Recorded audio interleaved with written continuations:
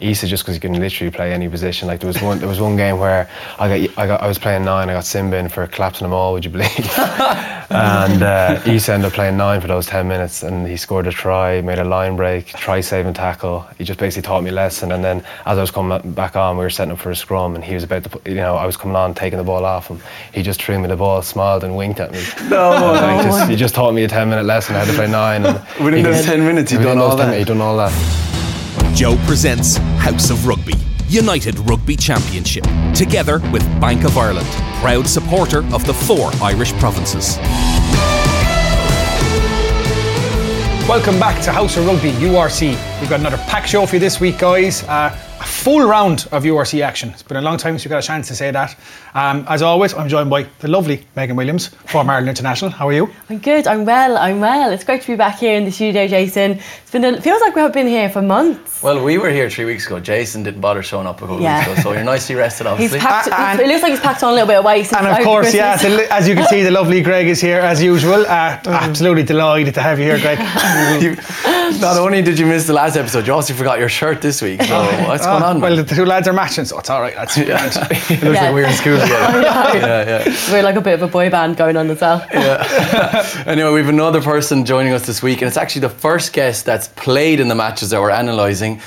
Leinster scrum half Luke McGrath is here. You're welcome, Leinster. Thank you. Thanks for having me. Good to be here. It's good to have someone on the URC who probably has more URC medals than he knows what to do with them at this stage, I'd say. I don't know about that. Thanks for coming in to see us there, Luke, especially after the dramatic end to last night's game. Like for our listeners, so Cardiff beat you guys 29-27 in the final moments of the game with the huge penalty kick from Jared Evans. Yeah. In the final moments, how are you feeling?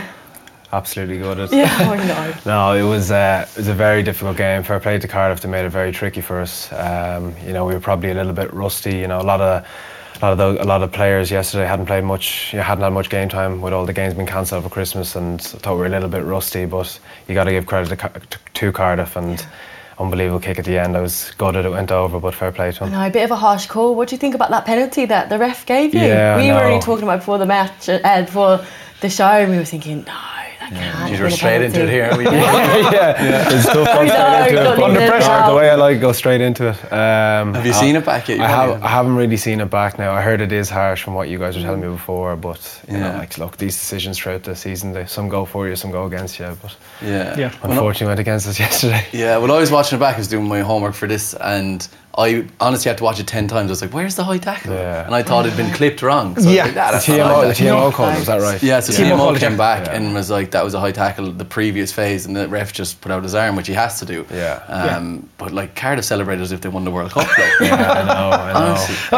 It was a bit of a seatbelt tackle, but he's slipping into it and he lets go straight away. So there's no real force, there's no real tackle.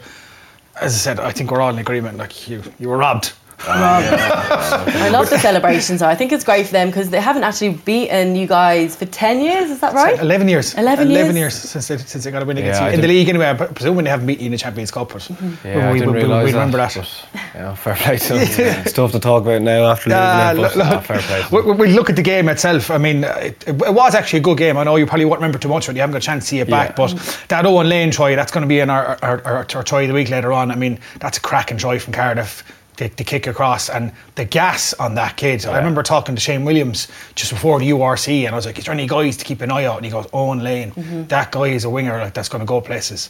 I mean, there's 3 of you there. I don't think you were one of them involved, but there's on the outside, like that's some serious gas for that try. It's also the vision from Evans to even find them was very good. I think it was off a turnover as well, and they're lethal off turnover ball, and they exposed us big time on the edge. But like you say, it was an incredible finish. The speed I wasn't getting anywhere near him. I was just chasing him. Well, I think Ross Byrne was back there as well, was he? And Ross is an unbelievable player, but he's not known for his speed. I don't think there was anyone team catching him there. No. What I thought was mad, I don't know who was left wing for you last night. Rory Loughlin. Rory, And I was like, Rory will get him, because Rory's quick. So I can only imagine how fast Owen Lane was moving there. He's quick. But class try from Adam Burnett after that. Like, I mean, it's good to see him. Like, he's slowly getting back to the form that we saw before he was injured. Like, I mean, forget how damn good a player he is. I know, he's such a dream to watch, isn't he? Yeah. Like, even just the way he runs, it's so flawless. Yeah, good looking as well. Yeah. You keep getting me in trouble. Every week I go home and my husband's like... I'd say he was watching that try on the bus home, though. I'd say it was a nice try. Like, it was kind of had a bit of a sevens flair to it. Like, the kind of set back inside. Like, he came onto the pace.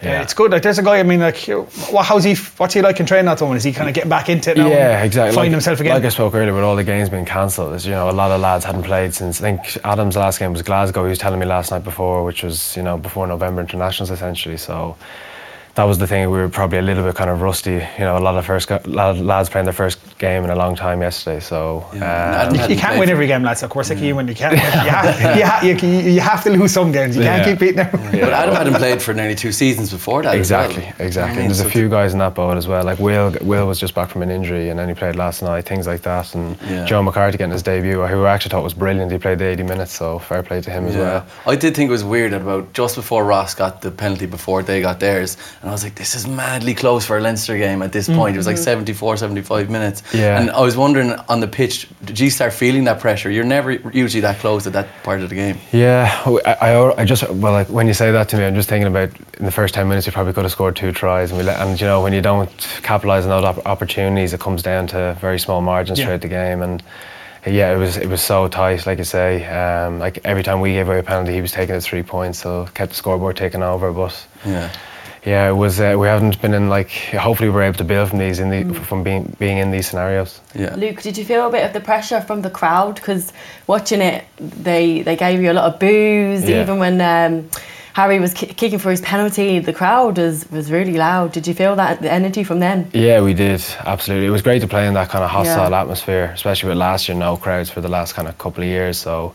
They were obviously maybe favoured the referee decisions a bit more, but I know it was great to be back playing with crowds, absolutely. Yeah. Brilliant. You played well as well, in fairness. You had a nice little set piece move. Scott Penny went down the line, so you must be happy with that kind of stuff working. Yeah. Well, like, we definitely we were probably more pleased with the second half performance. We probably started a little bit slow, let Cardiff kind of play their attacking game up on top of us, and we struggled throughout the first half, but we got things going in the second half, and unfortunately we couldn't finish the game off. Yeah. Cardiff's scrum was pretty strong as well. I noticed they turned you over against the head, which was very uncharacteristic of you. Yeah. No, they are. They're like, there's a lot of internationals in there, even with the Welsh squad being picked. So they're a quality team, and they're definitely going to be tough to beat, especially in Cardiff for the rest of the season now. But I noticed they were really physical in the contact area, like on the ground. They were putting 2-3 people in the rocks there. And a few turnovers as well. Like, you just seem to, they were on top of you a lot. They seemed to really target that area on that game, didn't they? Yeah, absolutely. I think we talked about Boyd, the 7, who has a lot of turnovers in the URC this season, and unfortunately he was able to get a few more yesterday. Just looking ahead, like, obviously, is it on Monday you'll have your team meeting and review the match? So this week actually we have the week off. You won't get a chance till next week to review that. What usually would happen though, if we have a week off, is Stuart Lancaster might do a kind of a WhatsApp video and send out a review before we come back in the following Monday, if you like, because we're meant to be playing Edinburgh now on the Friday, so it's a fairly short week when we come back straight in. Yeah. Long week, so living with that loss. I know. Oh my God. Especially some guys will obviously take a few days away, but that's why it was so crucial to win yesterday, so you can enjoy the week a bit more. Yeah. I'd just be intrigued to know as well, like, I mean, obviously, this is probably the first time in a while you've lost a game. It's been a long time. Like, you'd expect, this review now is going to be extra harsh. But are you just as harsh on yourselves when you win? Yeah, no, it's like, you know what I mean, it'll be a tough watch now, especially when we all individually know we could have probably done a little bit more. But it's important we learn these things, because, like Greg was saying there, even in the last 5 minutes we were in serious pressure moments, and how did we come out of those moments? Some good, some bad, and we learn from it and move on. With a lot of the players obviously gone to Irish duty, would you find there's a different dynamic in the squad? A lot of the younger players getting a chance to play.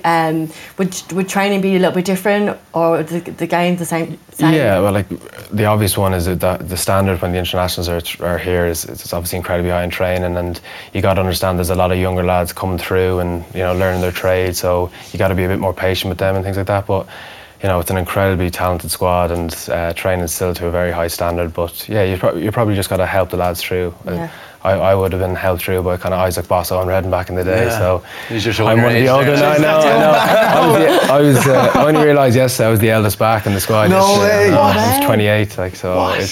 But for 28 to be the eldest back is still. That is insane. That's what I thought. No, I need Dave Carney to come back now. The next game, please God. He's a few years older than me. Well, look, it's a good learning curve for Leinster, and it's something different for you to go away and review and work back from this, and great stuff for the young lads getting their few minutes. And we'll move on to more Irish rugby. We have some questions coming up to you later on, but obviously we'll move on to the next game before we have our fun little round of 10 questions. Before we get stuck into them, we'll leave them alone for a few minutes now. Exactly. So the Ulster game on the weekend was a good one. It was a 27-15 against Scarlets, but we have to talk about Scarlets, how depleted they are at the moment. There's 17 players injured, which is nearly a full squad, and 6 away on international duty. So, like, I don't even know who they're playing for them yesterday. Like, honestly, till you lose 27-15 against Ulster or a team in form. I know they're down a few internationals, like in the Kingspan. Like they put up a good show. And the biggest talk about that game, lads, is I don't know. Like if you've seen it, like we have the clip. I mean, I think Craig Gilroy should have seen a red card for Ireland in that game. I've sympathy for him, and your man is coming into the tackle, he's slipping into it and he's falling into it, but he connects with him clean into the jaw. You'll see it here with his shoulder. It does not look good. This comes after this clip. Yeah, here it is here now. Oh, his neck gets snapped back. Is that your first time seeing that, Luke? Yeah, that was my first time seeing it. He was having a great game as well, wasn't he? His neck going back, the whiplash. Yeah. He gets yellow for it, and he tries to say that he goes to the framework and he's like, okay, we're bringing this down to yellow because the mitigation there is that he's slipping into the tackle, that blah, blah, blah. To me, I think I have sympathy for him. Yeah. But what do you think? Should that have been red?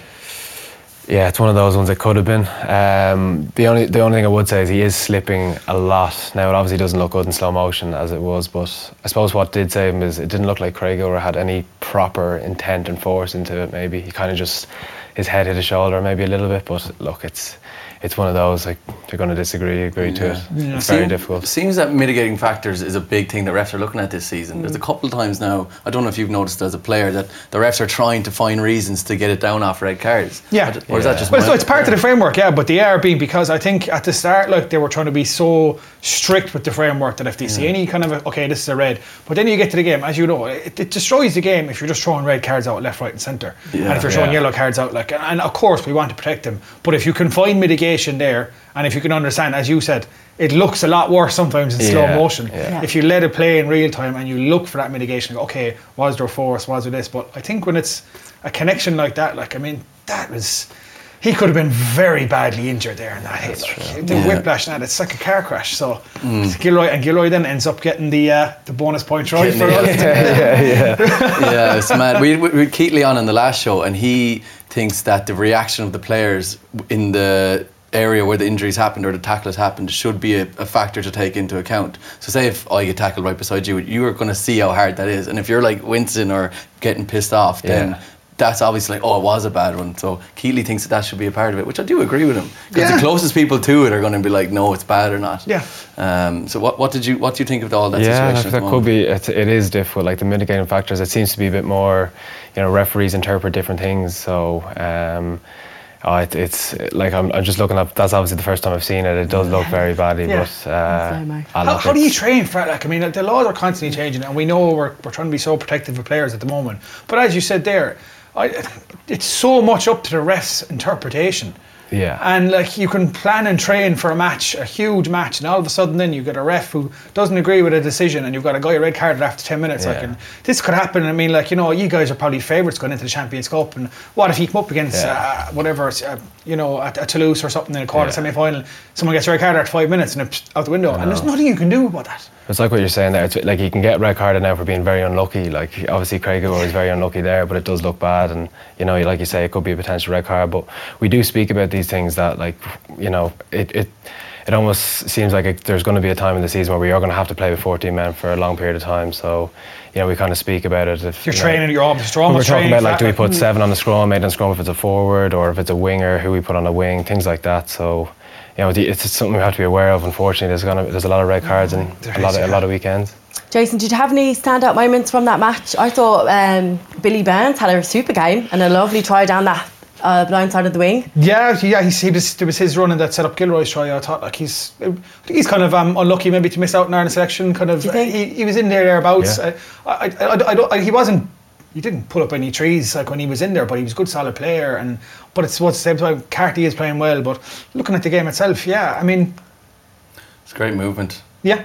In fairness. Do you think they were missing some of their key players also? Like James Hume wasn't there. Yeah, well, if they're international stuff like that, I thought Doak was very good. I mean, like, that's some pretty quick thinking there out of Doak. And what do you rate him as a nine? Like, he's brilliant. He's only 19 or 20. He's very young, so huge career ahead of him. And he looks brilliant. He did very well there, scanning on the short side and kind of created the opportunity. I'm pretty sure that's Craig Gilroy's 69th try for Ulster. 69th, yeah. I'm only seeing the chip there. That's very impressive. Yeah. It is. It's a good little try for Ulster. No, they played well. Even playing that well, with 15 minutes to play, it was 15-all. So it wasn't anywhere near like a massive win at that stage for him. And then there was, going to be tough saying this name, Gareth Milazinovic.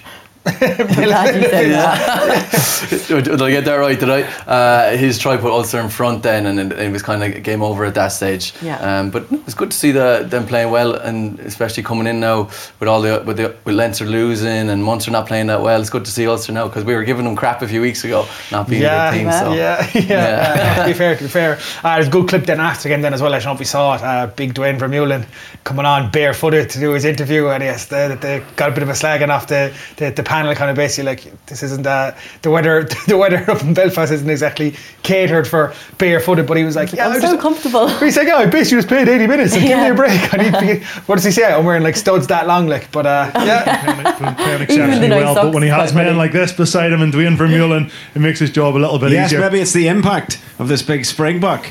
Dwayne, I know you haven't been here that long, but really this is not suitable footwear for January in Belfast.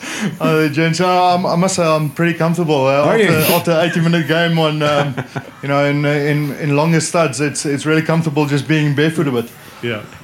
Brilliant. I still find it mad to see him play with Ulster. Like, I mean, I think he's still probably one of the best number 8s, if not the best 8 in the world at the moment. Even at the ripe old age of 35 or 36. Yeah. He's an incredible signing for them. Like, the difference he must make, even to have him around the dressing room, to have a World Cup winner like him who's done it all. But we'll move on to Connacht. Poor old Connacht.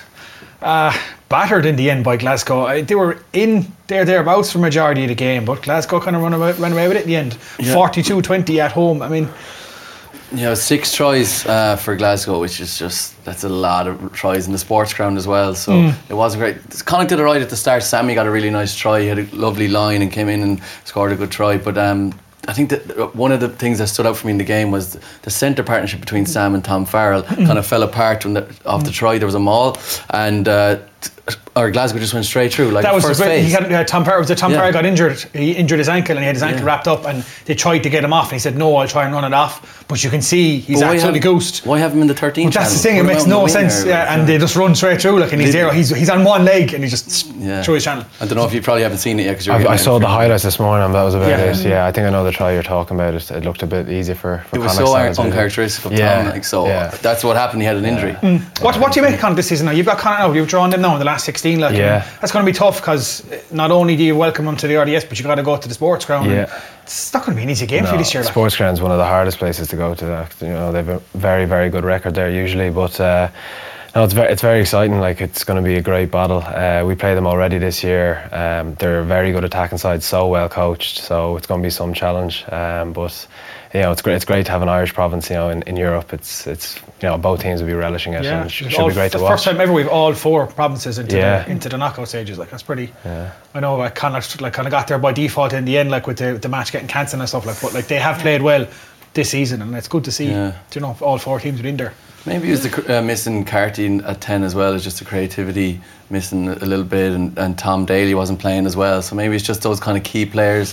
Bundy wasn't there. There was whooping and his hollering. Yeah, so like maybe unlike a Leinster who just have constant unbelievable players all over the squad, they need those focus points like of the unbelievable players across the team just to keep Connacht going. But you'd miss Mac Hansen, wouldn't you? Mac Hansen as well. Yeah, Twinkle toes. Exactly. Even like Keane Prendergast is up as a development player at the moment. Like, I mean, he's a hell of a talent. Like, and is he what, 21 or 22 is all he is. Yeah, and he's just really, like, I know I gave out about him for weeks ago, like, and he's shouting and roaring and he's smiling, but it works. And that's the thing about Connacht, like they get under, like that's something I presume you're going to be looking at preparing for. Not just the way they play, but their mentality. Like they like to get under teams' skins, don't they? They like to piss you off. Yeah, they do, and it works. It does work at times. So I'm sure they'll be doing it to us 100%. But not just that, their quality side, like the attacking rugby they've played this year so far as well, has been very impressive. So yeah. It's going to be some game anyway. Definitely, yeah. They were chatting a lot to the ref. They were getting really frustrated with the ref, just with the breakdown area from Glasgow. They were really strong in that area. Like, do you agree with what the ref was saying? I actually can't remember exactly what the ref was saying, but I think we have the clip here that we can. We have a clip from the game, from the incident with Fraser Brown. So this is a pretty interesting clip here. So basically, there's a high tackle coming in basically off a ruck, and it's kind of an accidental clash of heads. But even though it's accidental, it's clear head contact, and Fraser Brown decides to have a chat with the ref and basically tells him, no, I don't agree with you. You have to look at the framework. So have a listen here. So you'll see here, there's the contact. He comes in, look, and bang, it's accidental, but he's coming in upright.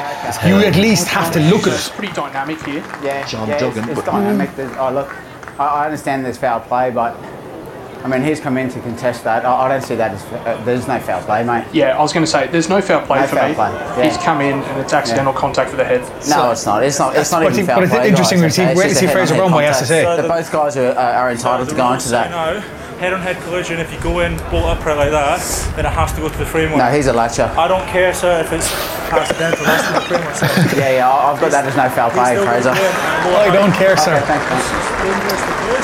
Luke, actually, can I ask, like, you're captain, fantastic. Would you be the first person appointed to go into the ref's ear if there's something that you don't agree with, or is anyone in the Leinster squad who? There's a lot of leaders, I suppose, in the squad. Yeah, but yesterday I thought you were going to show a few clips of me arguing. You might come back. No, but is he overstepping the boundaries there now? Like, or is he right to question the referee if he feels? I think he was captain yesterday, wasn't he? Yeah. So he's definitely the one to talk to the referee. It's when everyone's kind of shouting in at the referee. That's when they get, a bit pissed off or whatever. But to be honest, I think the ref was actually right there. Like, I thought it would have been a harsh red. Like those were saying earlier, like, you can be unlucky to get a red card. But But they didn't even get a penalty for it. Like, I think what he's trying to say there is, because it ended up going back to an advantage for a Connacht penalty, what he's saying there is you have to at least look at it by the framework, go to TMO, have a quick check. It was probably a penalty. You're saying by letter of the law he has to, or because he's because of the framework. Like, the framework is, if you come in and if you make contact with the head, you have and your tackle comes in upright, it has to be checked. Oh, does it? Okay. So he's not just doing it because. And then you have to look at the framework and go, okay, straight away, it's head on head. Okay, mitigation. It's an accident. He comes in. Okay, that brings. It's not a red card. It goes. Okay, more mitigation. Wasn't intentional. It's not a yellow card. Penalty only. They get a penalty. So that's the framework. Yeah, I'm surprised in rugby though that he was able to speak so disrespectfully to the ref. I didn't want to mention that, but I'm glad you brought it up. No, you're right. I don't care. Some of that. That's usually be like yellow cards straight away for talking to me like that. Yeah. Especially English referees who just march you back. Didn't Wayne Barnes do that recently? Stafford Say guy last week. Last week, He gave him a red card, didn't he? Second yellow. Sorry, so he gave him a second yellow for personal. Yeah, well, I think it's just so mad the difference between rugby, how respectful you are to the refs, and then to football, like soccer. They're just shouting at them in their 20 faces. Fellas. It's mad, isn't it? Tugs. Could you imagine if you could hear the audio of the football? The audio of the footballers. I don't know if you'd want to hear it. Yeah. But it reflects on you. Obviously, you're in the heat of the moment, but you have to like calm yourself down and think about what you're saying to the ref, because you could get yourself sent off. Easily. Do you find it difficult? I'm probably more a kind of calm kind of person, so I don't find it too difficult, but there is moments where you just need to take a deep breath before speaking to them. I know there's a lot of lads screaming at me to tell the ref something, so you just got to be kind of calm with them. But I kind of hope that you develop the relationship as the game kind of goes on. You can kind of able to speak to them, but you have to pick the right moments, like you say. You don't want to be annoying them the whole game. It's not an easy job for you because you have to concentrate on doing your own job first and then do that. It was even worse last year. Do you remember the Captain's Challenge came in? Like, that was the most difficult because lads wanted to challenge nearly everything. It was just too much talk. Like, even towards the captain was finding it very difficult. I think everyone's happy that's gone. Exactly.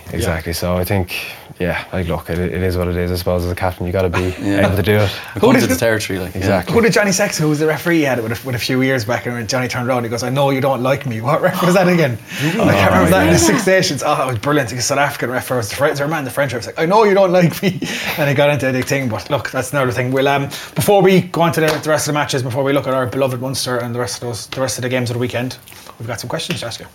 Right? Yep. So an interesting one. The first one, I think it's interesting. Now, I think it's a bit of a funny question because I don't think your time with Ireland is over yet. But a guy was here, John Cotter, is asking, would you ever consider declaring for Canada? So, was the main question looking there is, are you actually eligible? I was born in Canada, yeah. Oh, okay, but my parents were there for about 4 years, so yeah, I'd never really thought of it. I'm still looking to hopefully play with Ireland again. So it's something I've never even thought of, but. Yeah, it's a good question. Yeah, well, I suppose if you were completely, because you're still thereabouts in the Ireland squad. If you were long gone out of the Ireland squad, you knew you weren't getting called up, and you hadn't played in 3 years, is it something you'd consider? I suppose it's nice to have it's good to have the option, isn't it? I suppose for lads who are kind of born elsewhere or have ancestors somewhere else. Well, you're 28 now, is it? Yeah, 28. Yeah, so you still have so many more years to play in Ireland. Exactly. Maybe when you get to like 35 or something, you could go, I might go play with go play with the sevens of Canada. Yeah, Canada's probably do a job for Canada in your 40s, I think. Like, they're not the best. Let's be honest. Get paid to live in Vancouver. Like, it's not a bad life. Really, is it? Because they made it quite easy for you to transfer over to different countries now. Like, I think it's only 3 years. 3 years isn't a long time, it's not a long time. But you have to have, it's not like that where you can go and live in a country, like you have to be, as you said, either born in Canada, or you have to have that's be your actual nation. You can't just go over and live there for 3 years. Oh yeah, I know exactly. That's gone. It's 5 years for that now still. Yeah. But we want you to stay here. We want you back in that green jersey. Exactly. So we have Hong Kong versus Canada in the same. I'm going to go back to England. You can play for England. Exactly. With the name like Williams as well, go back to Wales. So some of the questions from our audience submitted this one as well. This was from Saint McGill. He asked, with the defence being one of your strengths, what advice would you give someone to improve their own? Oh, it's a good question. Yeah. Well, being kind of one of the smaller players, I just try and go as low as possible. But I'd watched Will Connors a lot. I know you had him in here a few months ago. Like, he's one of the best chop tacklers in the world. Like, really, like so. I'd say my best advice would be just to watch him. Honestly, just go as low as possible and hope for the best. Yeah, good answer. We actually said that to Will, didn't we? We were praising him on his chop tackling when he was in. He's brilliant. Like, it was Dan Leedy years ago. Was one of the first people to do it. Like that back row of Idiot, Warburton and Falatay. Remember the 2011 World Cup, like, where they just absolutely destroyed Ireland in the quarterfinal with chop tackle after chop tackle. It is. Yeah, it's a skill. I think that I don't know. Is it a hard skill to? Because I suppose you have to get it right, don't you? Yeah, it's definitely a skill. Like, you have to practice it. Like, Will's practiced it the whole time. And like, unfortunately, Will's been injured for so long, so he's able to practice it for months and months. And he's honestly, he just stops the attack dead. Like, it must be very frustrating to play. I'd hate to play against him. Is he killing fellas in training too, basically? Yeah. You just stop and you're dead. You have no momentum. You can't get over the gain line. And if you're playing against that the whole time, you're very frustrated. Just watching this blue scrum calf come out of nowhere. It's the mentality of it as well. Like, you're putting your head down towards people's feet. Exactly. So loads of people practice it, but I think Will is just in a different mindset. I know, that's the other thing. Yeah. He just doesn't think about it too much, I think, and just goes boom. Yeah, exactly. Anyway, moving on, talking about your training and how strong the competition is in Leinster. We have a question in from a guy called Daniel Quinn, and he wants to know what the battle is like between you and Gibson Park. Yeah, it's like anything. It's a good kind of healthy, competitive environment to be in. We get on really well off the pitch, and on the pitch, I should say. But no, we do get on very well. But it's not just our position. The whole Leinster squad is incredibly competitive, and you can even see how competitive the Irish squad is. And as you saying, all 4 provinces into final stages of Europe. But it's a good. We have a great relationship. We try and make each other better. Every single day. We battle it out on the pitch as we would, but we're great friends off it, which is it's not even just the two. Nick McCarthy's coming up in there as well. Yeah. Cormac Foley's another young player coming up. So, it's like anything. When you get onto the pitch, it's going into war, I suppose, in a way. And everyone wants to play at the weekend, but at the end of the day, you just want Leinster to win. Well, I do anyway. I'm not sure about you guys. I can only imagine how competitive it is during the week in Leinster. Like, Tuesday training, Thursday training. You're not going out and just like messing around. Like, you're all proper going at it, I'd say. Yeah. And when we had a load of games cancelled there, we almost had kind of mini games throughout every Friday. We almost had a game because we had no game at the weekend because it was cancelled. And they're very, very competitive, which is good. If you look across the 4 provinces, actually, I would not like to be a 9 coming up, because if you look at Ulster, I've got John Cooney and Doak. At Leinster, you've got yourself in Gibson Park. At Connacht, you've got Marmion and Blade. At Munster, you've got Casey and Murray. They're all in. Pretty much every single one in there is international except for Doak. Yeah. I would not like to be a 9 coming up, like when you've got like 2 like superstar fucking 9s in every single province at the moment. What do you make of all that? You're obviously one of them. Yeah, exactly. Yeah. Well, everyone wants to play in the green jersey at the end of the day, but I suppose we all drive each other on, and as long as hopefully Ireland are winning the Six Nations, it's a good reflection on all of us. Very political answer, will it? Yeah. You question me there. It's that media training. Yeah, exactly. It works the job.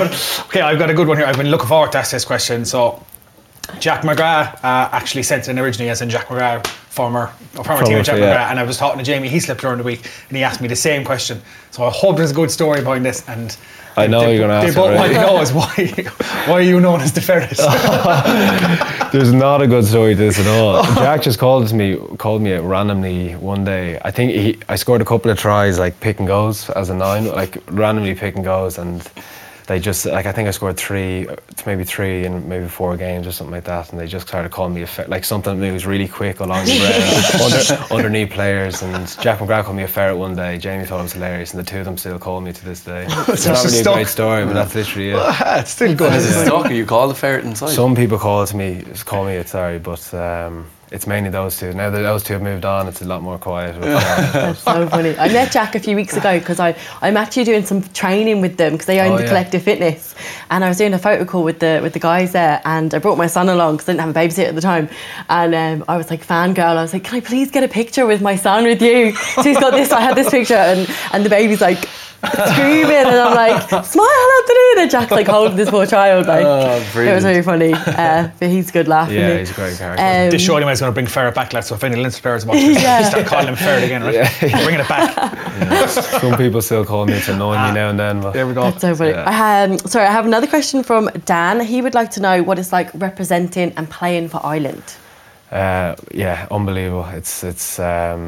It's definitely my most memorable achievement, really. My debut was against Canada, which, funny enough, was born there years ago. I think 8 of us made our debut that day, which is brilliant, like Gary Ringrose, Dan Levy and James Tracy, who I'd be very close with. So that was an unbelievable day. But probably my most memorable representing Ireland was the day we beat New Zealand in the Aviva. Like, that was just the atmosphere. That was 2018, like nothing I'd ever experienced before. So I love representing Ireland, and hopefully I get another chance to do it. Speaking of which, have you been chatting to Andy Farrell, I presume, over the Six Nations coming up here? I presume you're literally like just one place off it going. Yeah, I haven't really spoken to him recently, but when Jamison got injured, I came in for the Argentina week in November, so I kind of caught up with them, the coaching staff there, and spoke honestly with them. So look, hopefully I've not too far away, but you got to respect. It's such a competitive squad, like I've said earlier on. So you just got to accept these things, and hopefully the only way you're going to get picked, I suppose, if you're playing well with Leinster. So well, you are playing well. I just think the standard of scrum halves at the moment is crazy. Yeah, and it's if like Andy Farrell, you obviously know more than me, but if you might want to play in a certain way,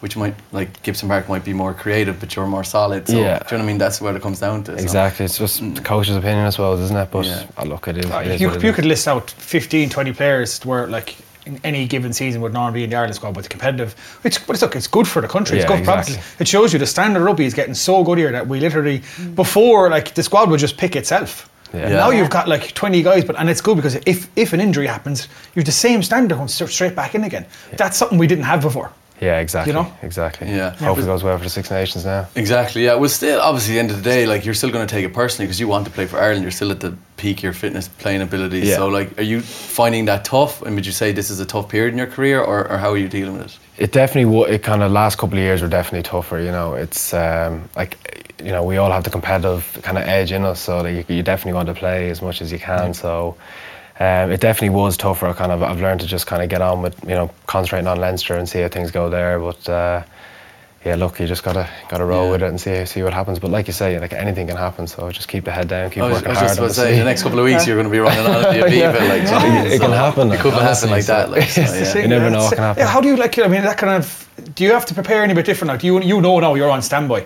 So does that mean like, okay, I got to be super? I got to train harder, or I got to train less?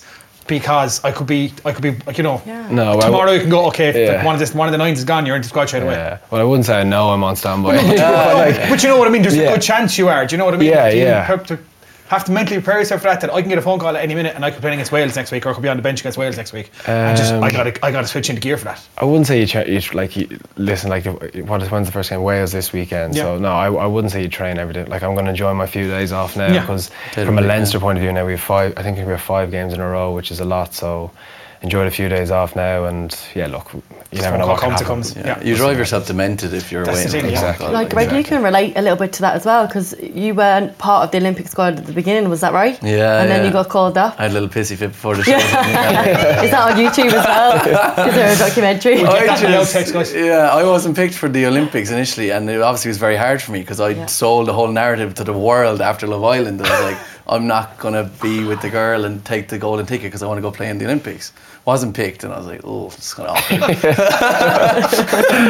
And then last minute, Gavin Mullen got a little niggle. I got pulled over, and I was like, oh, this is grand. At least I'm here, like, I can watch it. It'll be the closest I can get to it. And the boys were playing crap, and I got put in, and we ended up winning. And the exact same thing had happened in Hong Kong for the World Series qualifier. Didn't get picked, got pulled in last second. Boys were playing crap. I got put in there. Go on in there, so we might as well have a few minutes. That's why we love you. That's why we love you. Jason, what's the title for the paper tomorrow? That's why we love you. It's a running joke with the team. The next one is this is an interesting one from Tom Ryan. I'm actually going to add a next question onto that myself. So the question from Tom Ryan: who's the best player you've ever played against?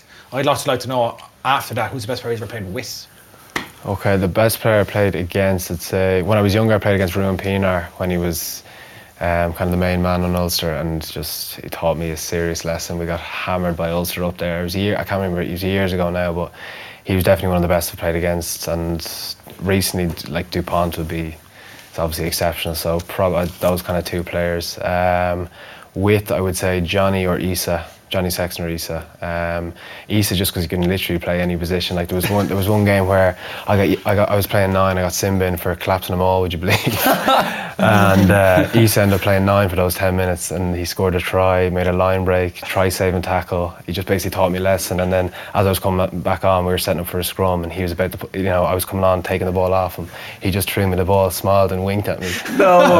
He just taught me a 10-minute lesson. I had to play 9. And within those 10 minutes, he'd done all that. He'd done all that. He's been cast years ago, so like, he's just I know he can slot in a 10, like, but to slot in a 9 is completely different. I think it was the first time he's played 9, like, honestly. But I still laugh about that with him, like, whenever I talk to him now. I'd say he could still do a job for Leinster if you brought him back now. I'd say he's probably still keeps himself fit, like, because even that time when he came back for the second spell with you, and everyone was like, oh, it's a bit of a strange signing, a bit of a gamble. He came back and played better rugby than he played in his first spell. No, he came back. He left as a winger, kind of fullback, and came back as playing 12, and he was even better, like you say. But his mindset is just incredible. Like, he's definitely one of the best players. He's probably the best player I think you've ever brought in, I'd say. Is he? Yeah, like, all the lads would say he's the best Leinster player ever. Just with the amount, like, obviously he had that one cap for Fiji, so he's more or less playing with Leinster every international window. Essentially, he was the main man. So it was almost a blessing in disguise for Leinster, because he was available, like, and he was never injured. Exactly. You know? Well, on the back of that, like, a question from me: what would be your career highlight today? Career highlights. That sticks out. I'd say it was winning the Champions Cup in 2018 with Leinster. That's probably the highlight. I was in Murrayfield when Leinster won in 2009. So when I was 14 or 15. So just kind of watching on and, like, seeing how much it meant to Leinster to win it the first time, and then kind of at a start to the crest was very special, I would say. Lovely. Plenty of stars since then as well. 2018 seems like a lifetime ago, doesn't it? Yeah, 2009, yeah. Wow. And you were mentioning there that Issa taught you a lot, and you've learned a lot from Johnny, and I was saying you were the eldest in the back line yesterday, even though 28. So would you say you're similar to the way Issa was to you, that you're helping the young guys come up, you're showing them little tips and tricks, or are you kind of like staying blindfolded and you're not telling them anything?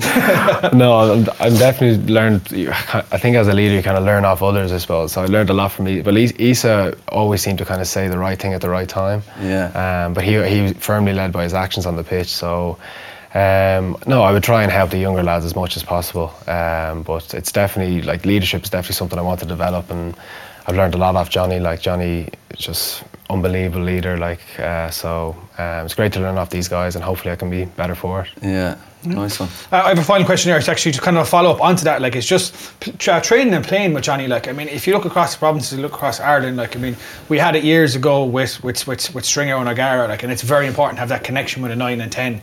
Conor Murray probably hasn't had that so much at Munster, but like yourself and Johnny just seem to be almost telepathic at times. I mean, is that just because you get on well, or is it just like, is there a lot of prep going into the way you study the games, the way you prepare yourselves? Like, because you're a very good combination together and always have been. Yeah, no, we get on very well off the pitch. You know, he shouted at me a fair few times, like when we were younger, but we get on incredibly well. Like, the good thing about Johnny is he's like, even if you do something wrong, he'll ask you why you made the decision. You know, he just wants to understand kind of players in and around him. But I suppose that's just come to years playing with him, and I absolutely love playing with him. Like, he's what age? Like, now he's 30. He doesn't look like he's slowing down at all. He's in the best form, one of the best forms of his career. He played a hell of a game there last week. Like, after he had COVID, he had that injury, he hadn't played in weeks. Yeah, he was class. He's absolutely brilliant. So he doesn't look like he's slowing down at all. So hopefully now he's been brilliant for the Six Nations. Yeah. Well, so Tom Brady and he retired yesterday. Like, so I mean, that's Tom Brady played till he was 44. I mean, we might get 40 out of Johnny. Yeah, maybe. Tom Brady's not getting tackled by open side wing forwards. That's true. That's what Johnny said. He said it himself a couple of years ago. He said, if Tom Brady can play till he's 44, why can't I? Yeah. You know, so Johnny want to stop playing the way he plays, though. Yeah. Well, that's true, actually. He gets stuck in. He's still what's he, 35? 35 or 36. He takes the ball so hard into the game. I can't understand how he does it still. Like, and he's just so hard to defend. He's so intelligent as well. He seems to always pick the right option. So, but like you say, there'll be open sides trying to get into him now for the Six Nations. Look, we'll just bubble wrap in here for the World Cup, because as things stand, like, he's going to be starting that World Cup. There's no one else there to go in for him. But moving on back to onto the beloved Munster. That's a game for me. Disappointing. I remember talking to the lads for that game, and I kind of get more excited. I don't know about like yourself for watching matches. I get more excited when I see in these windows when I see the young guys playing. And I was like, this is a really exciting looking Munster backline. A lot of young guys that haven't got games I want to play. I was like, they're playing Zebra, who literally haven't won in over a year. They're missing all their internationals. The boys now are going to go out. Young fellas, they're going to throw the ball around, and you just saw them with that. It was just shite, absolute rubbish. The ball didn't get wide at all. Like, couple of decent tries, but it was a messy match. Yeah, there's a lot of players getting their first senior run-outs for Munster. Yeah, well, I think something like 8 of the players were playing last week. Give them the benefit of the doubt. It could have been. But I was expecting more. Yeah. But I think it's you're going through your beloved Munster. I know. No, but I think it's something. I'd love to know your thoughts on Munster, Rowan. It's something that we've been saying. I mean, you're a back, right? You've played in exciting backlines with Leinster and Ireland. You know, obviously, you would have seen Stephen Larkham as a player and as a coach. Everyone expected all these great things to out of Munster. Like, there's nothing really there, is there? There's no spark there in that backline. There hasn't been for a long time. It's a loaded question. Yeah, it is a loaded question. They definitely have the players to. You know, they definitely have the players to play the kind of wide brand. But like, look, I'm so far from the environment. I really don't know what they're doing in training. But there's so much talent in that squad. You know, and every time we play them, they're incredibly hard to beat. So. Exactly. Like, and a load of young fellas playing, and they still won 34-17. Like, so it was decent and good to see people like Jake Flannery getting a run out. Yeah. He's only a young lad. I'm not sure exactly his age, but I think he's only 20, 21. Played with Shannon last week. Then he's in with Munster. John Hodnett played. He's just off the back of 2 years out with an Achilles injury. He's playing really well. Got a try. And it was kind of little sparks of Dan Goggin was back in. Dan Goggin got injured again, though, didn't he? Did he pick towards the end? He picked up an injury. I don't know if it's anything serious, but he's another class player. Did you see his line for his try? Brilliant. Like, incredible. I don't know if you've seen it yet, but I did. I saw the try. Straight off the line. Obviously, scrum halves never get given the props for this. But some pass by Cronin. He found him. You have to find him, and he just battered his way through the line. So Dan man was the match, really wasn't he? Cronin got man of the match. Yeah, he was starting for Gary Owen the week before, like, so it's good to see him like straight back into a URC game and get man of the match. Like. Exactly, and I do like seeing that the Munster coaches, even though they're going to be changing now at the end of the season, that they're giving young lads a go. Like, do you know what I mean? Like, these lads are getting game time. I remember back when I was in the academy, like, if anyone got a cap, it was like crazy. It was like, oh my God, you're actually playing. Now there's lads getting caps all the time, which is really good to see. It's a third different now half in the same amount of weeks, like, so it's good to see things that, like, as in, like, Flannery is a guy that's, I think that's his first game this year, I think, is it?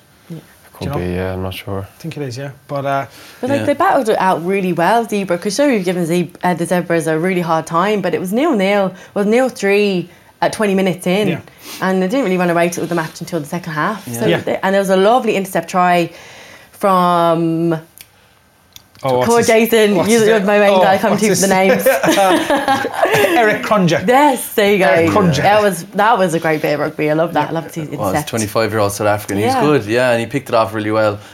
He was Jack Crowley just kind of tried to pop it off, and it was off a zebra line-out that they missed, and then Jack Crowley tried to pop it off, and your man just took it. So I think, look, maybe I'm being a bit harsh. I think I'm probably overly harsh on Munster because of what's gone on the last few weeks. And then when you see you guys come out and play Champions Cup and score a point a minute, when you're playing teams, you're like, Munster are playing Zebra who haven't won in 12 months, and you're just expecting a little bit more from them. Well, I'm going to stick up for Munster. They smashed Wasps last week, like by 40 points or something in Thomond Park, like, you know. So I think we're okay. These lads are putting 70 points past Montpellier. We lost last night. They lost the card. Where was Ebo? Why was he not playing? I think they were just giving the young lads runs. Shane Daly got some time, even though he hasn't had much game time himself at all, have he? He's not really a young lad anymore, but like there's just so many. Because he plays for Ireland, like, and he's another guy just hopefully getting back into the Irish team soon. Like it's just too many wingers around, like really good players. Like, was there anyone that stuck out in that match? Any young guys? Any young guys? John Hodnett I thought was class. Good to see Jack Crowley playing really well again. Jack O'Sullivan had a good game though. Jack O'Sullivan, which was really good. And someone that's been playing unbelievably the last couple of weeks is Jack O'Donoghue. So I don't think he was really getting like mentioned enough. Jack O'Donoghue is an unbelievable player. He's been very unlucky with injury the last few years, and now I think he seems to be finally over that now, and he's got a good run of games together. Like obviously the back row is really hard to get into in Ireland, but like he's one of the best back rows in Ireland at the moment. He's so good in the line, the breakdown and everything. He's exceptional player. Yeah, and similar to yourself, he's young enough to be moving into that captaincy role as well. He's now captain Munster in a few matches, so I'd love to see Jack get back in the Irish squad. Similar to Luke, like get these guys back in. It's like the back row. Like, I mean, like, you even see the likes of Scott Penny there last night as well, and then you've got Conor Oliver over in Connacht. Like, and there's just so many. Like, that's when we said scrum half was bad. Like, imagine being a back row in Ireland at the moment. Like, there's 5 fellas in each province that you're trying to get past before you get into the Ireland squad. Like, so it's not easy. It's not easy, but. Moving on to Ospreys versus Edinburgh. Bowen Vettner became the first prop in 21 years as a league scorer hat-trick. So Ospreys won 23-19. Yeah, but hat-trick from a prop. That's some going. It's incredible. That's impressive. It's unbelievable. But I mean, look, a good win for Ospreys because like Edinburgh were top of the league going into this before this round, like so. And Ospreys have kind of been flirting with up and down and haven't been too great this year. And you have any of the Welsh teams, well, bar last night. Sorry to bring it up again. No, it's all good. And we've a few moments in this Ospreys Edinburgh game that we're going to talk about with Jukebox and Try of the Week. So we'll get onto that in a bit, will we? Yeah, there was actually another game, Dragons and Benetton. Just a quick mention on them. It was a close game again, 13-13. Try a piece. One for the purists. An interesting one at the end of that game, the Dragons game, was there was a red card and 83 minutes. It was mad, and the game went on to like 87 minutes. Nothing happened, but they ended up drawing. It was another a guy came in and was rocking out and hit a guy directly straight in the head. Just got a red card straight away. Yeah, it was a mad one. Well, there you go. Weird to see a draw as well. I think there was 2 draws this weekend. The Sharks and Stormers was a draw, 22-all. Nice. Which was a close one. Yeah, Sharks actually got 2 yellow cards and then conceded 2 tries in like the last 10 minutes, so they really just bottled it. 22-all, which was another weird to have a draw there. And then the other South African game was Lions Bulls. Bulls got a big win away to the Lions, 34-10, which was cool to see. It's just really weird to talk about so many matches that were on. Yeah, it is. We can't really stop and talk about them. We're not used to it because there's no time. The last few weeks we've had like 2 games or 3 games and you get a chance, but now all of a sudden like it's the first time since what is it? I think is this. You might know better. Like it was in November since the first time we got a full round of URC games. Because I remember, how many games did you get cancelled? Oh, so many. Yeah, like we've had 3 in a row. I think it's 3 in a row now. Before that, we must have had 4 or 5 weeks off. It's nuts. It was crazy. You're gonna have a busy couple of weeks coming up now. I think that's a good thing though, because in November we had no Leinster games on, and you know a lot of lads who hadn't played that much rugby before that. So it's good to have 5 or 6 games while the internationals are on for the clubs as well, just to get a bit of momentum into the season. What are your thoughts on that? I remember when we had Felipe on, and they're trying to. I know they're trying to make the URC better by having the internationals available at all times, but as he was saying, like when you went into that block, he's like, where are these young guys going to get their minutes from now? Yeah, it's a balance, isn't it? Like it's good to see like a lot of lads are playing in the AAL, which is brilliant for the clubs as well. So like that's important, that side of it. So, But no, I do like having a good few URC games in the middle of the Six Nations. It's just good for everyone, like I say, to get a bit of momentum. Yeah, and you have crowds back as well, which is even better. Yeah. Well, we'll move on to our nominations for Try of the weekend. First one up, sorry not to be doing this show again, but the first one up is Owen Lane's try from last night. But I mean, you got to appreciate it. Like the vision here for the kick is absolutely beautiful, and I mean, the pace on the outside there. I mean, it is actually Ross Byrne and Loughlin's chasing him. I mean, that is serious gas. I'm very surprised Roy didn't get him. I'd love to know the speed that he's moving at there, because Rory's quick. Man. Is he? He's very quick. Yeah. So he's just, because he takes it and then goes on an outside curve. He's going outside with Ross Byrne. Because you're trying to shift your speed back on again. I mean, like you very rarely see guys go on the outside at this level anymore. Like. Yeah. The second one we have is Warner, the Lions v the Bulls. This is a great try here. Lovely inside pass there. It's that 2 inside pass. It's a lovely line. Yeah, I'm pretty sure this got called back though for a forward pass. Did it not? No. Did it not? No, lovely line through the middle there. Oh, it's very similar to one in the first half. Sorry. Yeah, it's a lovely try. Yeah, great try. Some speed out of that blindside winger. I love the next try coming up. This is one of Ventnor's tries from his hat trick. This one, is Bowen Venter's second one from an offload there from Kunavula, and Bowen Venter just goes in from 10 metres out. He's not getting stopped there. Look at that for a finish. Like, incredible. And that's his second. He goes on and scores another one. So. What a player to have playing in prop. You love to see it like that. Yeah. Good one for the front row forward club. Exactly. Yeah. That Kunavula second row is playing unbelievable for Edinburgh as well. Yeah. Yeah. Some serious ball skills. So we'll start with you. What's your nomination for Try of the Week? I'll go with the Edinburgh one. One for the tight five. Yeah. I like that one. One for the front row forward club. What do you think? I think I'm honestly I can give it to Ventnor as well, because I like the build up, the step, the shaking off the tackle and stuff. You know, one for the front row. So I'm going to go for Ventnor as well. Yeah. I'm going to go for the winger's try. I love that with the kick. I think it's just classic. Yeah, go on, rub it in. Someone had to say it. Yeah, fair enough. It was his good speed, and that was only one of 3 tries for Ventnor, which is really, really impressive. So shout out to him. So you're going for Ventnor as well? I am. Yeah. So sorry, you lose 3-1. Yeah. Got to take it. It's okay. All right, lads, we'll have a look at Jukebox of the Week, will we? Yeah. Up first, this is Ross Moriarty's try for the Dragons against Benetton. Does really well here, like shows some great strength to break out of the first tackle and then get in. Moriarty is a guy is he in the Wales squad? He usually is, so I would be surprised if he doesn't play in this Six Nations coming up. But to tap and go from 10 metres and just drive through like that is really, really good, especially as captain of the team. Yeah, just he's a monster. He was a lion there only 5 years ago, you know. Yeah, it's just leading by example. Yeah. When they're on the back foot like that, you should just go for it, because the back's at hand. So it's a great idea. Exactly. No, he does that. He does well. But there's another one that you spotted that was an interesting one. Yeah, it's one that I saw, which is mad. I've never seen it before. So Van der Walt, who is out half for Edinburgh, got charged down. I don't know if you've seen that. No. So he's on just inside the 22 converting, and he got charged down. He was just so slow, and the boys got up, charged down the ball, and they followed through and shouldered him and literally sent him into the ground.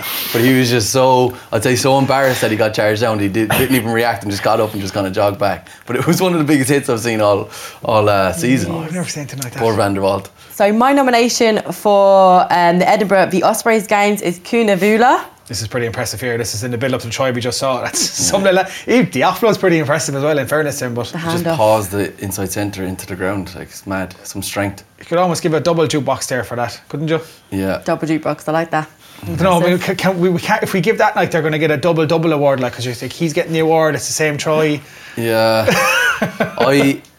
I don't know if we can give a double award to this. I really liked Ross Moriarty's one.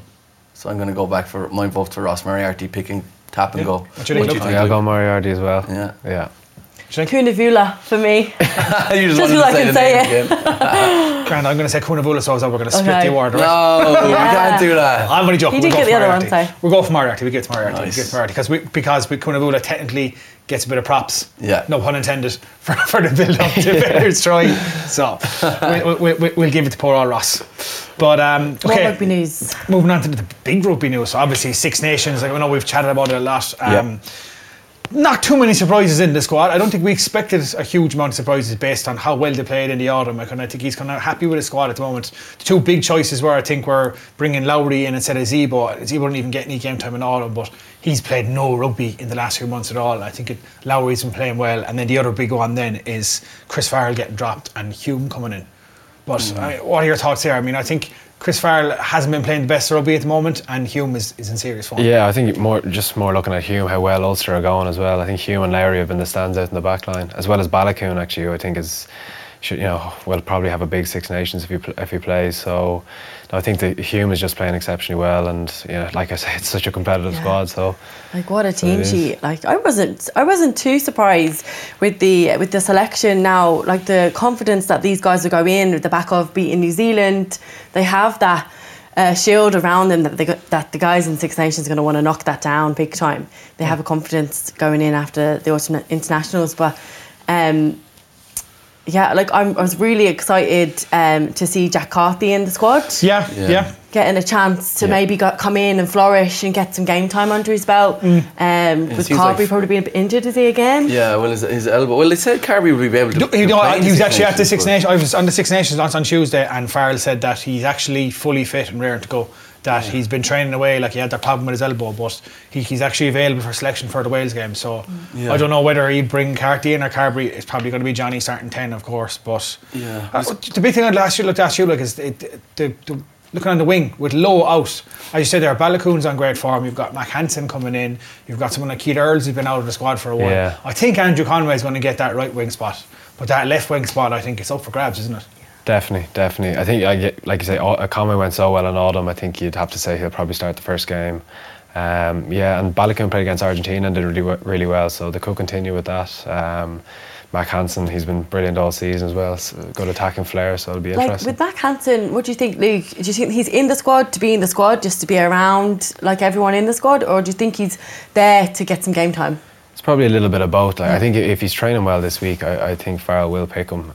But you'd probably, odds on, say it's probably Balakoon, Conway, maybe even Earls, just for that experience in the first game, just to get the up and running. But you'd like to be picking from those wingers anyway. It's a good option to have. I think there is areas of his game that Mike Hansen still needs to work on. Maybe his defensive game, to get thrown straight into Wales in the Aviva. I mean, that is baptism of fire exactly. As it comes. But look, come here. I think he will get game time, like probably more so Italy, or if there's injuries and stuff. But it does seem like a talent. I could beat my words. I just don't see him getting a start, like, with the other wingers in there, like even against Italy or something like that. Like maybe against Italy, but like the other games are just too big. The Six Nations is so competitive this year. Oh yeah. And like Mac Hansen's class, he's been playing really well, and it's good to see Andy Farrell rewarding guys like him, James Hume, Jack Carty for playing well in the URC.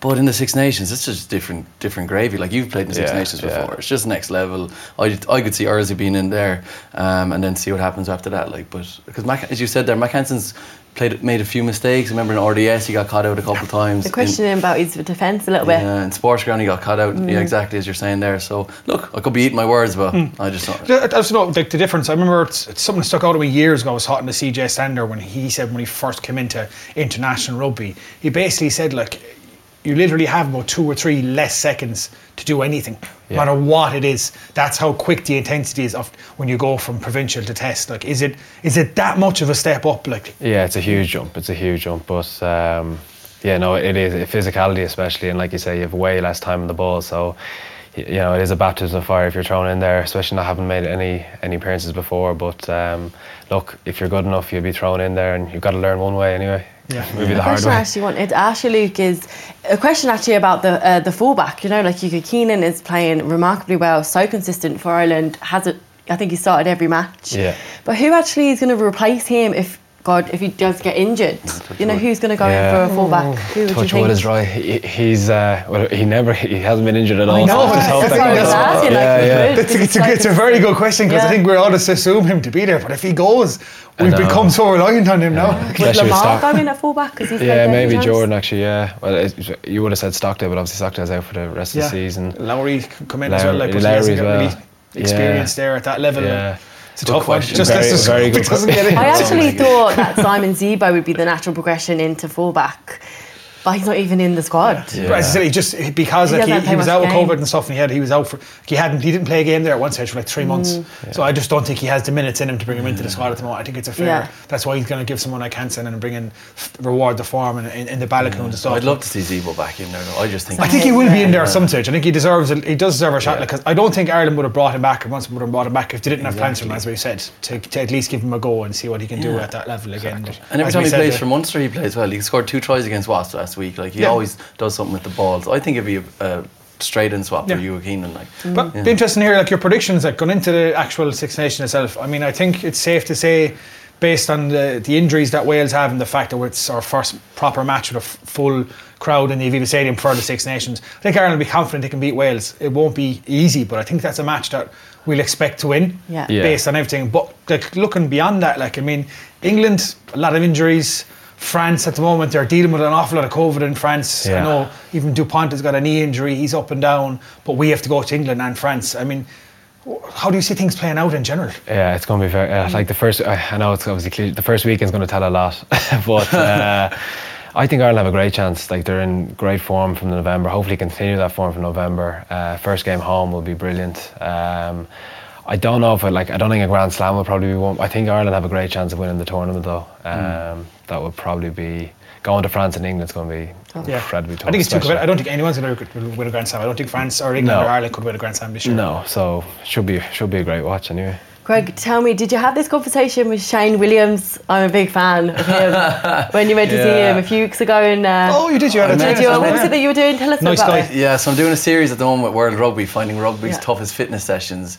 Only 2 days ago I did the Navy SEAL test, which I'm still recovering from. I'm dying. But last week I did a virtual leg of the Tour de France with Shane Williams, and I completely fangirled him. Because I grew up watching as well. Shane Williams is just the man. God. He's in the Hall of Fame. Do you know what I mean? It's like meeting John Alomu, that kind of level. Do you know what I mean? For me, anyway. He was that good. Yeah, so I had to kind of try and play it cool. I was like, oh, how are you, Shane? Yeah, nice to meet you. But I was freaking out inside, and I ended up beating him in the Tour de France, which was mad. But did you have any predictions of the game? Did you talk about the Welsh game at all? We did. He was talking about how he loves beating Ireland, in relation to I'm going to come to beat you because I always beat Ireland, and I was like, I don't know, man. He does all triathlons and Ironman and stuff. He's an absolute freak. Is he super fit still? Yeah. 3 Ironmans he's done. Yeah, but he backs Wales. He thinks Wales are in very good shape for Six Nations. Obviously, he's going to say that. Of course, he's going to say that. I think, but they have a good backline there. Look at Wales. See how many forwards are missing at the moment.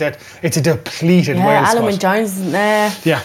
There's a lot of, if you look through the list of their squad at the moment, they're missing, they don't even a Tipperich as well, they're missing a lot of players. But they're reigning champions, aren't they? Yeah. They did. No one would have said that last year as well. Do you know what I mean? They just, I don't know how they just turn it off when they have to. That's true. Yeah, there's something about them. It's like South Africa when they turn on. They just get stuck in, don't they? Yeah. So you're obviously going to say Ireland's going to win. Have to. Yeah. What do you think, guys?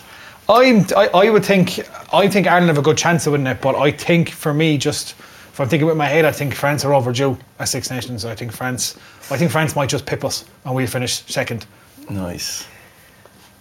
It's a hard one. I'm kind of torn with like you said, France, and I think Ireland. Just the strength and the depth in the squad is unreal, and the confidence that they have from beating New Zealand, I just think is really going to push them through. England not going to do too well. They're missing a load of key players from injuries.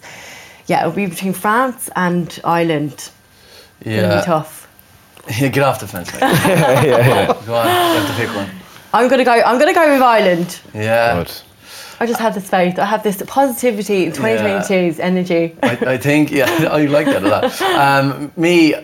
Well, I think the rugby lad makes a very good point that France are in a good shape, and that if they have Ntamack and they have Dupont fit for the whole thing, it's going to be hard to beat them. But I don't know if they pick up an injury here and there. So I'm actually going to go with Ireland. I think Ireland will win. The only thing we went to we didn't touch on was just we touched on the wing spot. In the centre, I mean, I know what you're probably going to say, but maybe you might have a different answer. But Robbie's coming back in there, right? I don't think you can't not start Robbie, whether it's 12 or 13. But do you stick to your Robbie and Gary, or do you go Robbie and Bundy? I just don't think you can go wrong. It's not often they're all fit in the same squad as well. So be some headache for the management. I don't think he can go wrong, honestly. Yeah. It'll be... it doesn't make a difference. Even if Hume comes in there as well, like, it actually doesn't make a difference anymore, does it? No, they're very strong. Off the defence, man. I'm going to go with Robbie and Gary, obviously. But, like, it is, like, Bundy's an unbelievable player, and he was so good in November, so... He's so good. I like Robbie and Gary. So good. I like Robbie and Gary, yeah. but I do like that when Bundy comes in, I just think you get more out of Henshaw 13. Yeah, I just get more out of him. Like, I'd love to play with Bundy. I'd say, have you played with him? Yeah. Yeah, I'd say the energy you get off him is incredible. Doesn't stop talking. He's brilliant to play with, honestly. He just lifts you. But no, it'll be interesting to see now. What's the other big call, I suppose, is going to be second row. I mean, obviously it's probably going to be James Ryan in there as one of them, but like, it looks like Henderson might be fit. I mean, the form Ty Burns on at the moment, like, how do you not play him? Like, and you can't put him into the back row because there's too many back rows there. Yeah. So he has to start in that second row if he's going to start anywhere. Yeah, do you think he will start?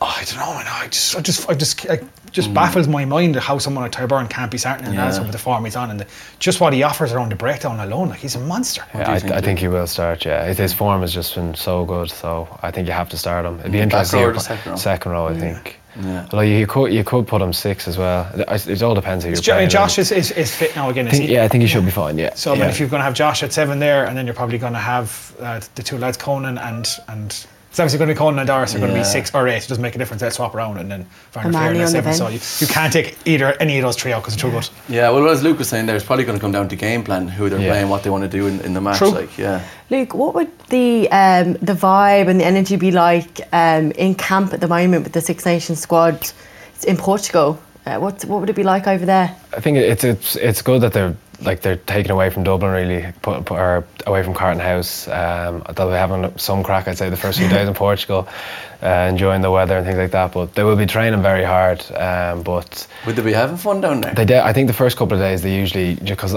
you're coming from clubs, and it's the best way to kind of have a few beers together is about ways to come together. So I'd imagine the first few days they might have been, relaxing a little bit more. I saw photos of them on the beach anyway the other day. So I'd say so. But I think just like coming off the November they just had, they should be very confident. All the provinces are going really well. So yeah, like they should be in great form now going into it. Did they take you guys away to another country like that to kind of get you away from everyone at home and just like the energy and everything back home and the hype and stuff like that? Yeah, I think so. But it also I know it takes you away from your family and friends and things, but it also kind of builds the camaraderie in the squad. You're obviously room with people and in the team room and things like that. So like that's huge for any type of team or squad. So, but no, they should be they'll be training very hard. But I don't know when they get back. Maybe Tuesday or Wednesday or so. So they'll be raring to go when they get back into Dublin. Anyway, the atmosphere will be building nicely. Yeah. Right, so who's got tickets for the game? Anyone got any spares? I think, I'm looking for spares. Are you going, McGuinness? Hopefully I'll be going, I don't know. I remember how we had that chat with Devin that time when he was on, like, and he was like, you'd be surprised. Players don't get as many tickets as you think. Everyone just assumes you get loads of tickets. No. Even if like in the reserve, like the lads who are in the squad but not playing, like they wouldn't get as many tickets as you think or anything like that. You people just assume, you're in the squad, of course you're getting lots of tickets. No, it doesn't work that way at all. It's mad, isn't it? Yeah. But the way they are, like, it's kind of funny, like the way it is now. Like, there's especially now, like with these 3 games. Like, how long has it been since there's been a Six Nations match in Dublin? Is it 2 years? Oh yeah. They are going to be like every single club gets a certain allocation. Yeah. Every single club's going to take the full allocation. That's why you created your club, so you can get tickets to matches. We have an entire club, and all we got was, what did we get? We got 16 tickets across the 3 games. And out of those 16 tickets, 10 of them are gone straight away to sponsors. You have to give them to your sponsors. Okay. So like then it comes back to the committee, comes back to the players. 9 times out of 10, the committee or players don't even get offered the tickets because they're gone already to the sponsors. Because there's so little of them there, and there's so many clubs in Ireland. Then you've got obviously the couple of players that get them for their friends and family, and then coaches, and then obviously corporate sponsors, and they never go on general sale anymore. Like so. Do you get offered to buy tickets because you're obviously capped? No. That's not a thing? No. What? Unless I don't know about it anyway, no. Really? No, I don't think so. Jeez, I presume. Maybe when I was going to say maybe when you retire, but I don't think so. Really? Yeah. I would have presumed because you played for Ireland, you're like, just like, yeah, Luke, you can have 2 if you want. Like, well, I know a few lads in the squad. That's about it. Like, if I wanted tickets, I'd have to ask a few of the lads in the squad. That's mad. Yeah, it's something you never really think about, I suppose. That's a crazy insight now. Yeah. Well, speaking about playing rugby over in the sun, like the lads over in Portugal, we have the Sevens, men and women, playing in Seville. They're their 2nd week in Spain playing the World Series, and they're going unbelievably. Just before we started recording this, the women got into the final, which is mad, isn't it, Megan? Yeah. That's the first first time I think that we've ever got into a final. Really? Yeah, absolutely. At that level at the World Series, it's huge. Right. Absolutely delighted for them. They must have like a new group of girls in or something, because they did really well last week as well. Yeah, there's a really strong young group of girls, like a great collective, and you can tell that they're all really, really good friends on and off the pitch, and they've been playing together, and building over the last number of months, and they're performing well, and you know what it's like. Some weeks, sometimes you have a tournament where you have an amazing turnout in the games, and others not so much, and this week is their week. That's why I'm so impressed with them, because it's been back-to-back weeks in Spain. Yeah. They played really well last week. They won all their pool games, I think, or they won 4 games, and then they just beat England in the semi-final this week, 29-0. So they've kept the standard up for 2 weeks. They have some really key players, like we spoke about Baden Parsons. Yeah. She's in the setup now at the sevens, and she's absolutely so that semi-final, so that match against England. Yeah. So they're in the final now against Australia. They come through. It's on at 4 minutes to 7 tonight. Exactly. Yeah. So we're on the final, so we'll be finished here, and you'll be at home time to watch it. Well, when this goes out live, we'll know the results. Hopefully we'll be celebrating. Hopefully they've won. But also the men have done really well. They're gone into the semi-final today. It's probably on around about now. They're playing Argentina, which is Argentina are really, really good now as well. But hopefully the boys can get through them and get into the final, which is huge for them, because they have a whole new crop of young fellas in as well now. Right. I literally have just retired from that team, and I don't recognise half the squad. So that's how new it is. That's it. Well, look, out with the deadwood, like as I said. Out with the deadwood. Yeah. There's so many new young lads in. Yeah. No, but obviously a couple of the old heads are still there, but like a lot of new young lads, and they're obviously playing well. That's great. Yeah. I love they were saying, like, out with the deadwood, you're what, 26, 27, is it? And then you were the oldest player on the team last night at 28. Like, I mean, we're going to have 15-year-olds playing for fucking Leinster and Ireland the next week. They seem to be getting younger and younger, don't they? Like, I mean, you look back years ago, and you'd rarely see players coming into professional game at 18, 19, 20. And now there's loads of them coming in, like the likes of Doak and stuff coming in at 19 and. But I think it's because the school system now, like, they're basically small academies. Like you went to Michael's. Yeah. That's basically Leinster Academy, like, or Leinster Sub Academy. The training they get. I'm the eldest out of them as well. You're the eldest out of them as well. Yeah. So I think that's what it is. The school system's just so good now that these players are coming through from their 16, 17. They're ready-made, like. They're just developed. They're just better.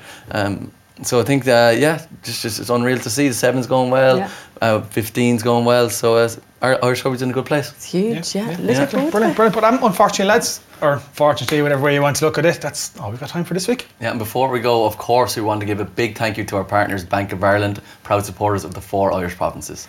And Luke, thank you so much for being such a lovely sport. You've been brilliant on the show, especially after the disappointment win last night. But you were unreal. The lads are brilliant, and you'll be coming back stronger after that. Really looking forward to seeing you playing. Thank you. Thanks for having me. Cheers, guys. Thank you. Yeah, we hope to see you in the Six Nations. Hopefully you'll get called up at some stage. But we'll see you next week, guys, as we turn our attention to round 1 of the Six Nations. Hopefully we'll be looking back on a win for Ireland over Wales. Thanks again, guys. Joe presents House of Rugby, United Rugby Championship, together with Bank of Ireland, proud supporter of the 4 Irish provinces.